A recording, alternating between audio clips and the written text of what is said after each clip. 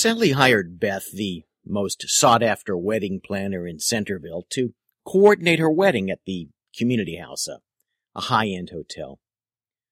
Beth planned the flowers, the menu, and every other aspect of the ceremony and reception. You see, Sally had hired Beth for her expertise. The community house was just the place, a nice place where the event would occur.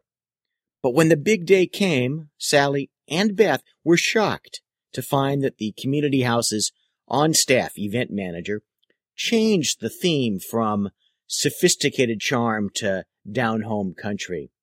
No more roses, but daisies. No more jazz band, but country fiddler. This is the same experience that patients suffer when the post-surgical care that they expect to receive from the surgeon performing their operation is countermanded by a hospitalist, hired by or contracted to and economically beholden to the hospital. This is a growing trend for office practice physicians who don't view themselves as mere technicians, but as actually having a physician-patient relationship with their patients. Hospitals, on the other hand, want to relegate physicians to technician status. So sorry, doc, the guy we hired will take over your patient's care. We can argue back and forth, I suppose, over the two physicians' relative positions, but I'm right.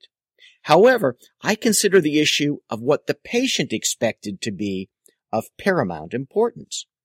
If I wanted a team approach, I would establish a relationship with a team from the outset.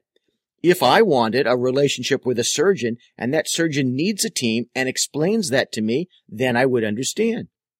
But for the hospital or for the hospitalist to make that decision should result in battery, a tort. This is the future that we're heading into if hospitals, pundits, and the prevalently popular politicians get their way. I will say, I told you so.